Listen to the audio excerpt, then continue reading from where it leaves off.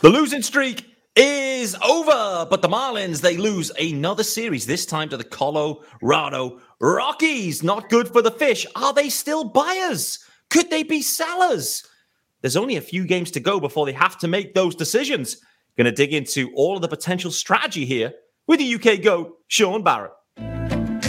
You are Locked On Marlins, your daily podcast on the Miami Marlins. Part of the Locked On Podcast Network, your team every day.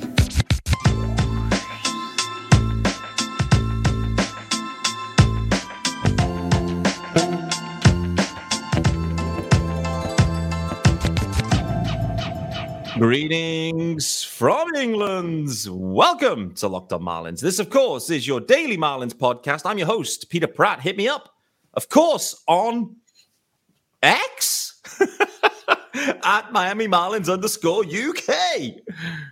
Yeah, that feels new. Anyway, this, of course, is your team every day. Thanks for making Locked On Marlins your first listen today. It's an off day as well. It's an off day episode, guys. So no baseball to watch, just Locked On Marlins to listen to or watch as well. If you do want to watch, head on over to YouTube. Hit subscribe there also, and you will see if you are watching. Sean Barrett, the UK GOAT, is in the house and looking fresh. How are we doing, brother? I'm doing well, Pete. Well, I say that every time, and after 8 losses, I'm not quite sure I am, but we'll see what happens over the length of this podcast, I guess. We will. It's been a funny period. Not that funny. Just painful period for the fish. They tried to find a way to go 3 sweeps in a row in terms of losses. They somehow managed to overcome that against a putrid Rockies team. Sean, overall assessment of that Rockies series, a 2-1 series loss, including an AJ Puck blown save, a Tanner Scott blow up in the 9th. Offense pretty cold. In the end, though, Luis Arias did walk it off, so they left feeling good. But overall assessment from that Rocky series? I think it was just a repeat or continuation then of the last time we spoke about how the Marlins, their starting pitching was starting to sort of creak a little bit and they were struggling through innings and that was costing them games. And now it's the bullpen. Like those innings in the first half have really started to sort of come home, and that realization that maybe the Marlins pitching depth in both aspects isn't quite there. And this all speaks towards what the Marlins need to do at the deadline if they are to be buyers. And we've seen the holes and we've talked about the holes for, it feels like for a few weeks, months now, where we've been sort of like this team slowly getting closer to being in contention and the trade deadlines come in. We spoke in the pre-season about the idea of like get to here right now at 500, buy and let's see what happens. And lo and behold, after months and months of baseball, we are here, and that's right where they are. Yeah. They are right now 7 games over 500. We're recording this on a Monday evening, and right now, whilst they're 7 games over, they're also in the wild card 3 spot exactly, joint with the Phillies and the Giants.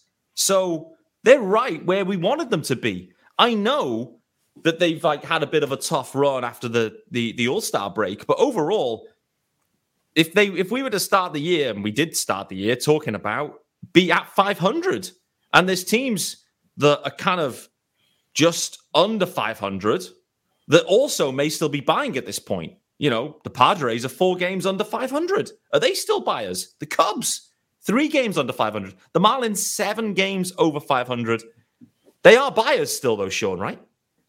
In my mind, they are. I think it's interesting. If you'd asked me 9 games ago at the All-Star break how invested they should be, I think I even said, push all your chips in. You did.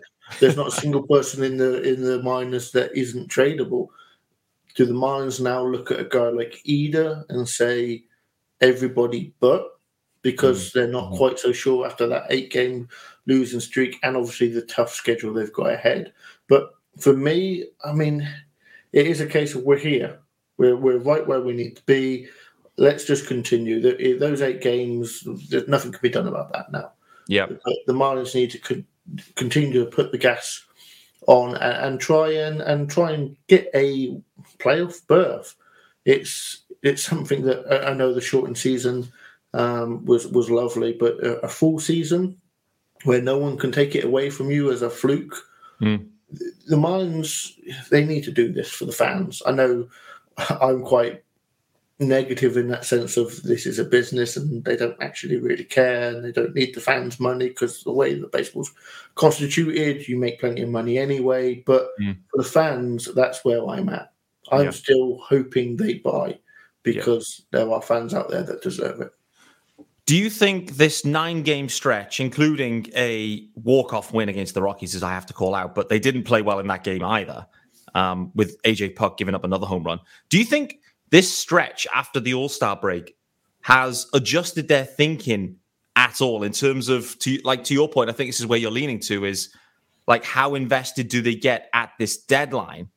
And because they're now not 5 games ahead of, the chasing pack for this, they're feeling a little bit more insecure perhaps about their wildcard aspirations. Does it change the strategy, or does it even heighten the strategy? Does it even just heighten the need to say, actually, we were going to go all in because we really have a chance. Now we really need to go all in to stay having a chance, or do we just let this season just fade away? Do you think anything's going to be changing here for Kim, the front office, or is it they're just going to be making the same deals irrespective?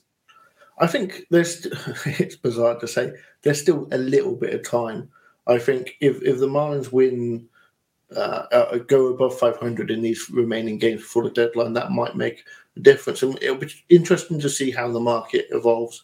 Because as you said, there are teams that are 3, 4, 5 games below 500 who still probably think they're in the mix and have an opportunity, or the way that their minus league setup is, if they've got some pieces that they want to burn through and make a push.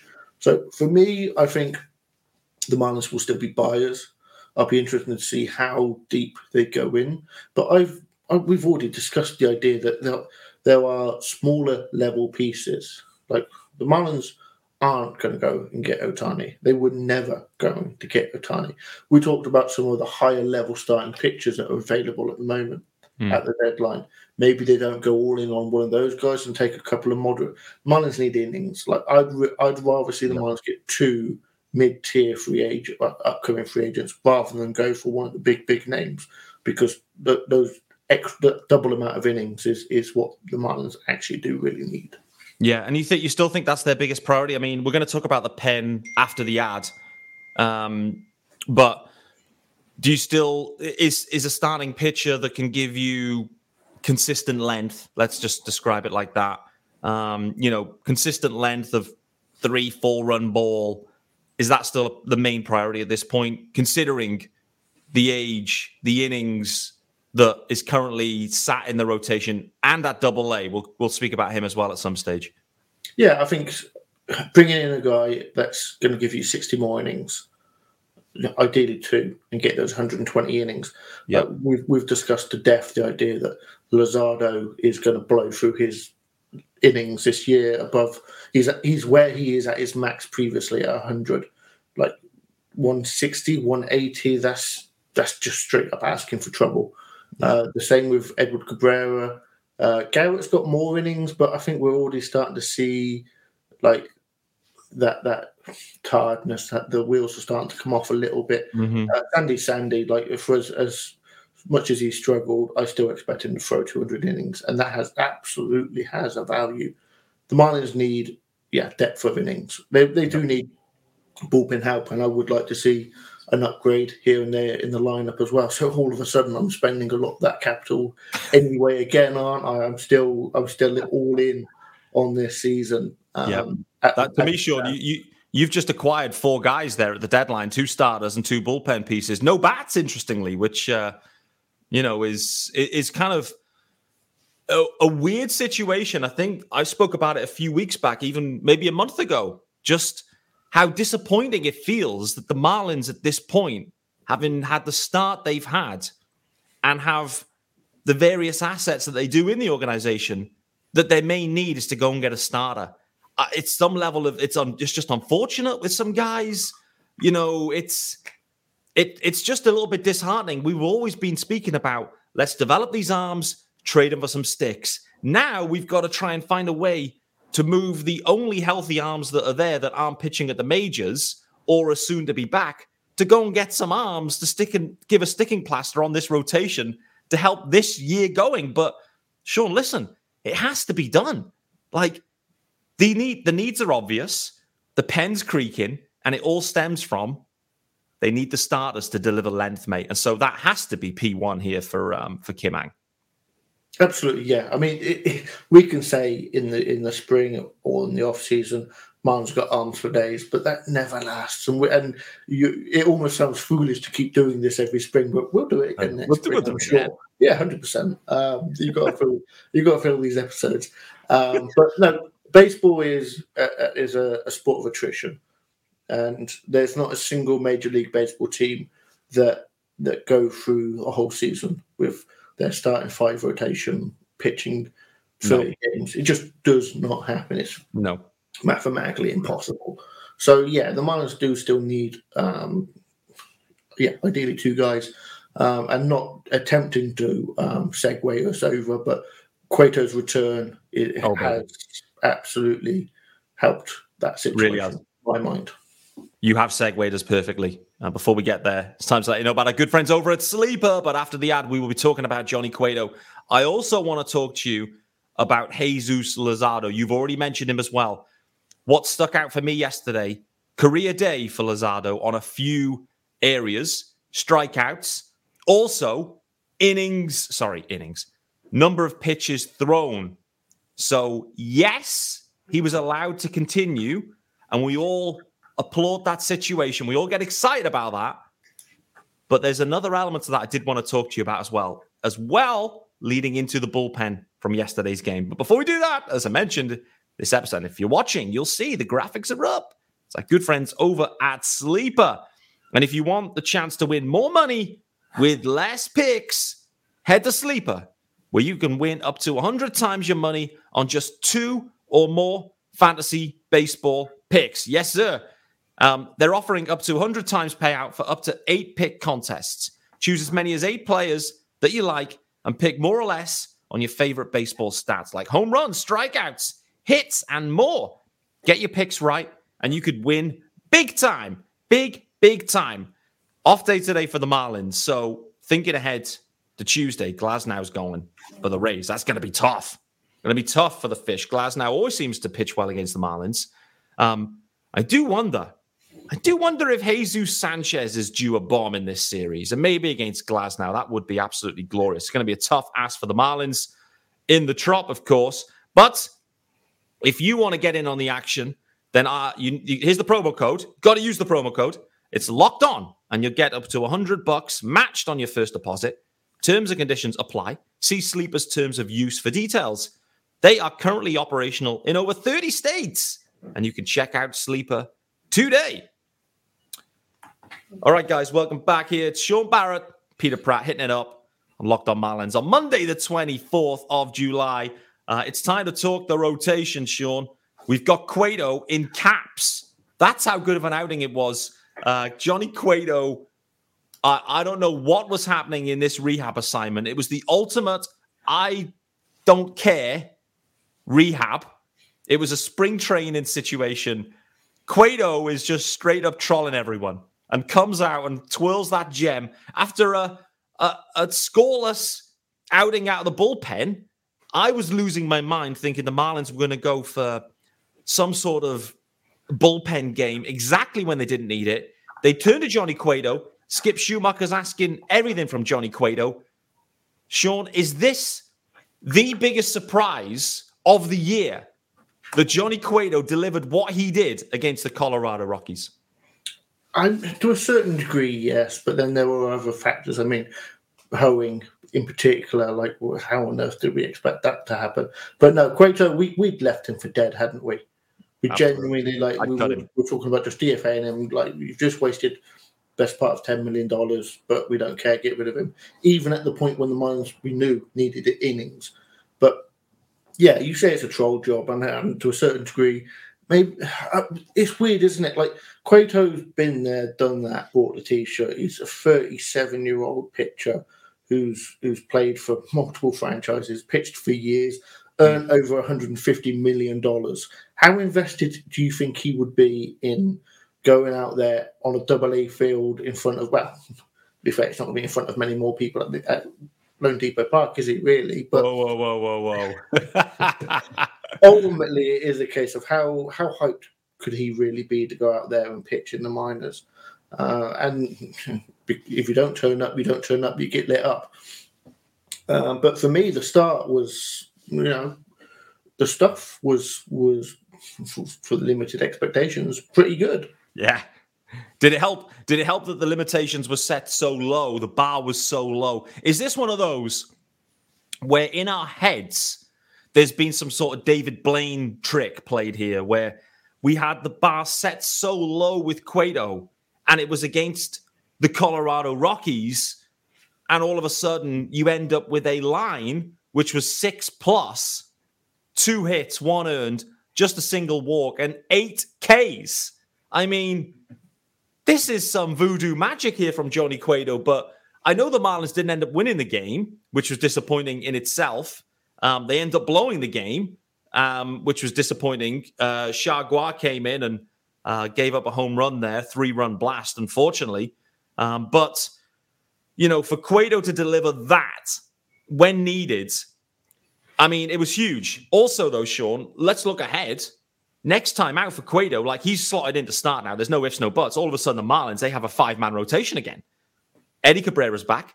Cueto looks like he's back, and Cueto's going against the Detroit Tigers next out. So, in a time of need, this is the best opportunity for Johnny Cueto to deliver meaningful innings, I think. Like, he's found a little soft landing zone, and all of a sudden, he has the ability to excel maybe, and the Marlins can get 3, 4, 5 starts out of Cueto, like 5, 6 innings. Like, from where we were, this would be a big fat dub, I think. What about you? Absolutely, yeah. I mean, if the Marlins can get 40 to 60 innings, exactly what you'd be trading for out of Cueto. Yeah. Even before we saw him pitch, we talked about 4.5 ERA over 20, 25 starts. Yep. We'll take that. Yeah, I will take that abbreviated version of that now for the rest of the season. And I had a busy weekend, but I've gone back and watched the game. Cueto's stuff looked okay, like 94, which for a guy that's not known for his velo now is not too shabby. No. Movement on it looked good. Control looked good on it. First pitch strikes to pretty much every batter. He looked good, albeit against the Rockies. But like you said, this is a soft landing for him. If he can give the Marlins 5-6 innings for the rest of the season at relatively good sort of level of ERA, then he might not quite have earned the 8.5 that the Marlins are paying for him, but he'll get awfully close if the Marlins make the playoffs. Not off the back of him doing that, but helping that situation would certainly make a big difference. Yeah, for sure. I mean, his next start, I mentioned the Tigers. That'll be his next start, his last start, in effect, before the trade deadline. The one after that, then, will be against the Phillies, who'll be coming into town for a 4-game series. So, it's going to be interesting. The other interesting fact as well is, like, kind of what happens if Cueto gets absolutely destroyed against the Tigers. Like, all of a sudden, the bar has risen now with Cueto, and we're kind of going, okay, so we're looking for 6 innings of 1-run ball. Next thing is, what happens if it's, he can't get out the second inning for whatever reason, he's blown up.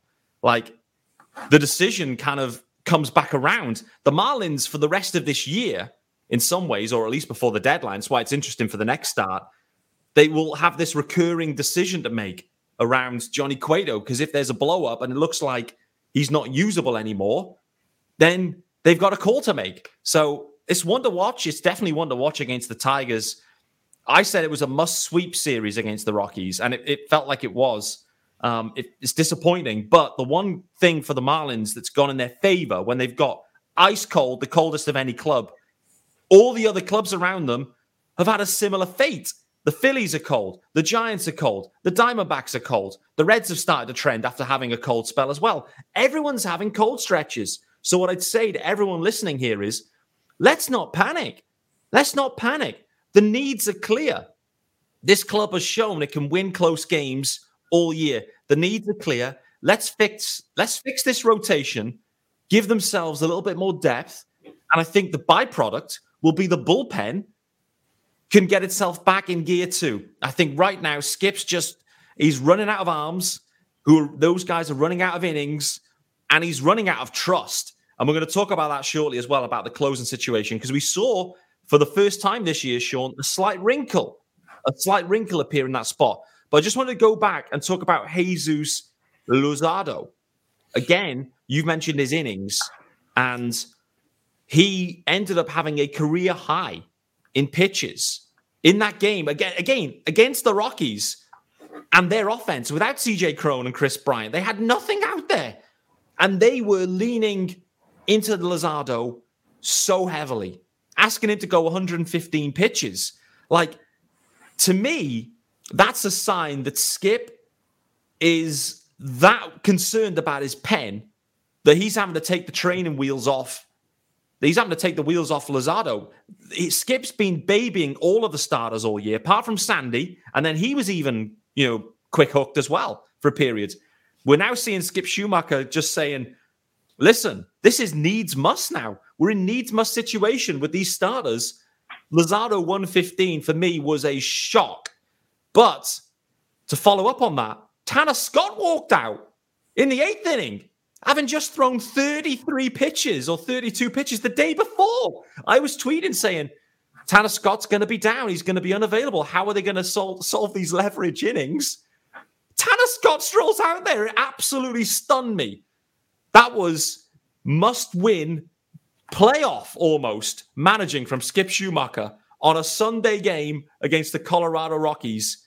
That's how badly he wanted to snap that skid. Wild scenes, mate. I mean, how do you kind of analyze that decision making? I think it is a case. We see it in the beginning of the season. Like, there were a lot of relievers going again and again and again, like super amount of innings, like projected to pitch 100 innings, and lo and behold, we're starting to lose a couple of them through injury and ineffectiveness. Yeah. And you're right with Luzardo. Like, not only the 115, like the 7th inning was a little bit loose with the walk and the wild pitch, and it got a bit dangerous. But for me, the main concern is he's at 120 now. He threw 100 the season before. That was his max. If he's going to get rolled out every 5 days for the rest of the season, he's getting to 180. He's getting maybe to 190, 200. Yep. That's doubling he's 25. That is still young for a starting pitcher. Yeah. That's so dangerous, and it has me concerned.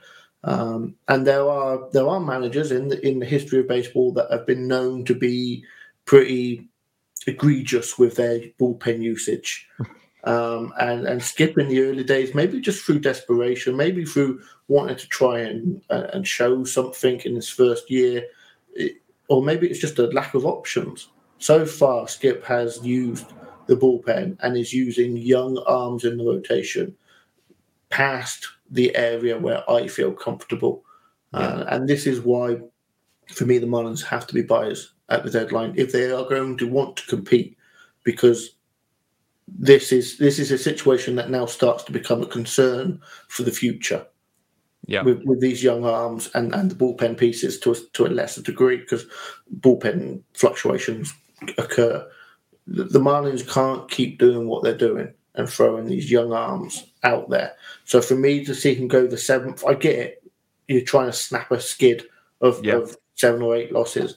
Like, you're going out there trying to win a game, but I do have my worries. For me, it was, and listen, I'm not saying I watched the game and I got as excited. It was Sandy-like when Skip strolls out there. They have the conversation and Skip strolls back and says, "No, you take it, and we got out of it, and that was exciting."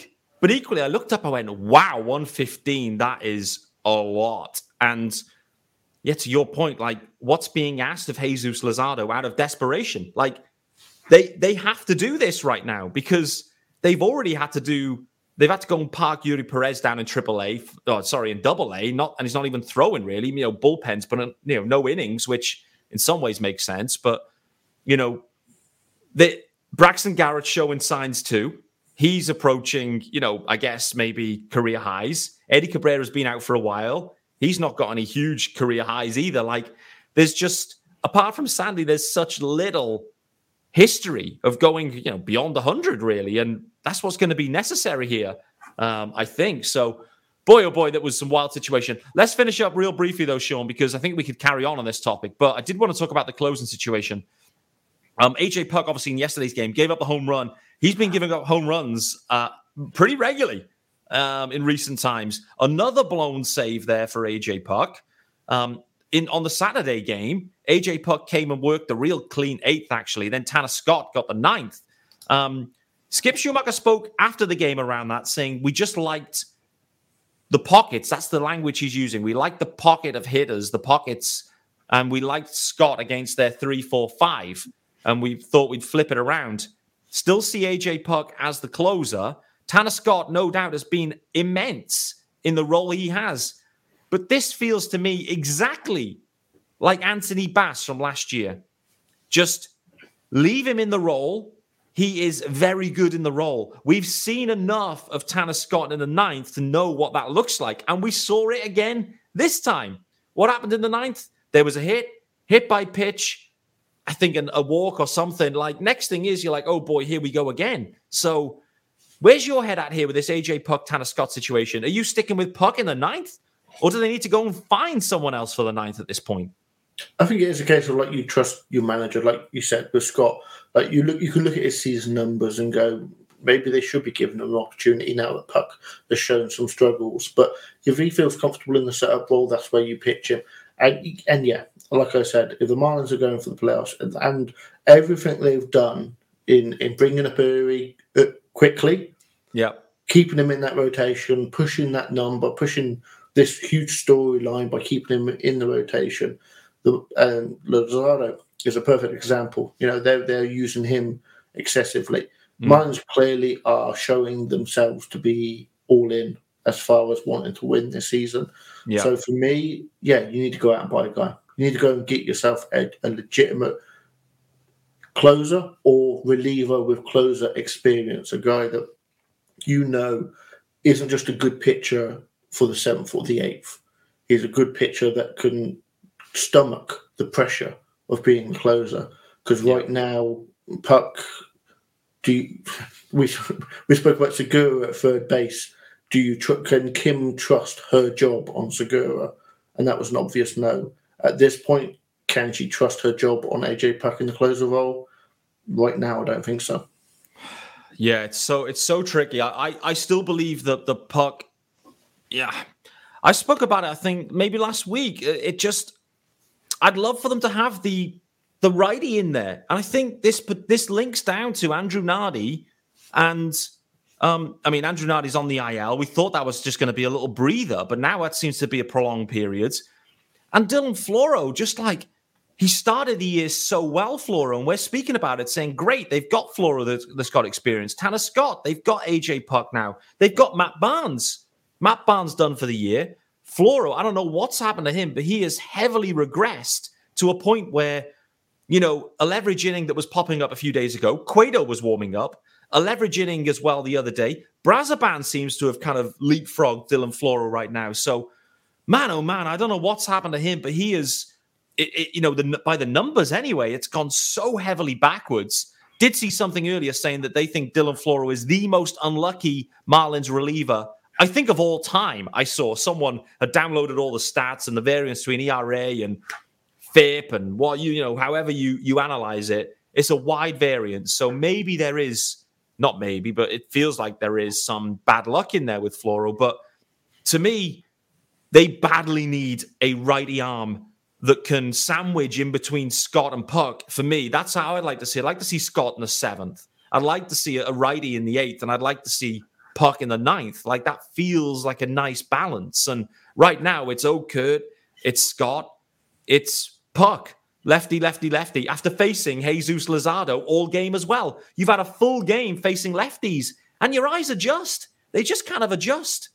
And we're seeing that with Puck. I think Puck's kind of getting unlucky too. But looks like Puck remains the closer. Tanner Scott didn't lock it down in the ninth. Like, he came out in the ninth and it didn't work either. So a lot of decisions here, but this comes down to we needed pen help, and it's been obvious for some time. And I saw the Braves today, made a couple of moves to address their pen. So I know the elite guys aren't available, but there is help out there if the Marlins seek it. And again, that's one for me, a topic that I've been surprised that they haven't gone to that well earlier and just tried to find not warm bodies, but like relatively capable guys that aren't ultra high leverage. That's been a big surprise for me. What about you? Yeah, I mean, you use the phrase warm bodies. At this point, that's what the Marlins need. They've used so many of the bullets of these relievers that you can't expect a guy to have elite performance in his 50, 60, 70, 80th inning of work through the season. Just doesn't happen. And relievers are, unfortunately, disposable. They are the running back of baseball. And the Marlins at this point are trotting out guys that have been overused. So, yes, I'd like to see them get an elite pitcher for the ninth, or a setup man. But ultimately, all they need is they need to add something. Yeah. As you said, you've been on the train of they need to do something early. I'm at the point now that they've missed that opportunity. They need to do it often. They need multiple additions if they want to push for the playoffs. And as I said, that is what they've shown that they want to do. So Kim's going to be very busy over the next 4, 5, 6 days for sure.